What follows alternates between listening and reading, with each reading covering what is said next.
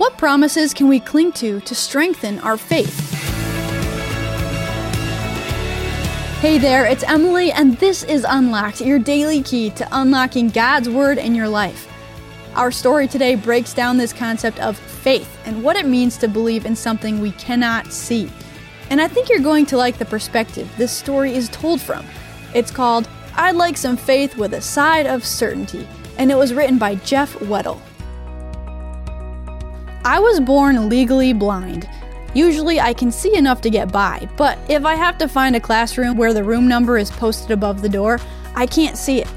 When the church puts the words to the chorus on the big screen up front, I can't see it. If I'm in a restaurant where the menu is hanging behind the counter, I can't see it. To compensate for not being able to see such things, I have to ask for help. Do they have cheese curds here? When the people around me are kind enough to answer my question, I have to take them at their word. I can't verify if cheese curds are on the menu until I say, I'd like cheese curds with that, when I place my order. Romans 10:17 says, faith comes from hearing the message, and the message is heard through the word about Christ. Most define faith as belief or trust, but take it from this legally blind guy, it's a little deeper than that.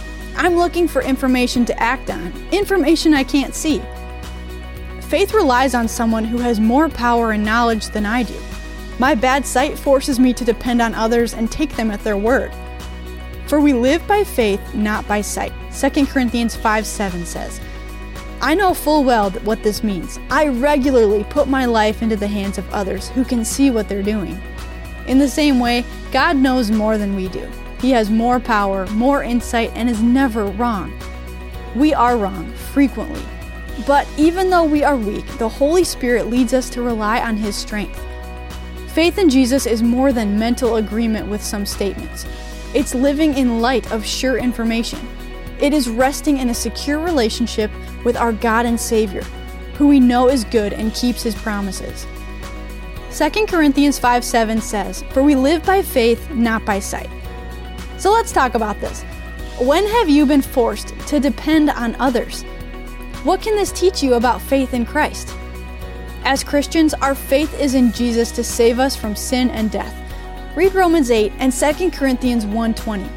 What are some promises that are yes and amen in Jesus?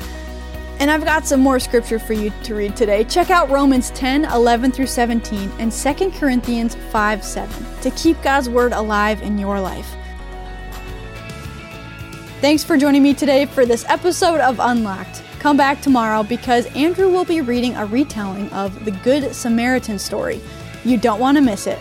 As I said before, my name is Emily. You can talk to me on our social media accounts by following us on Facebook and Instagram at UnlockedDevo, and I love talking to you. So what are you waiting for? Go follow us.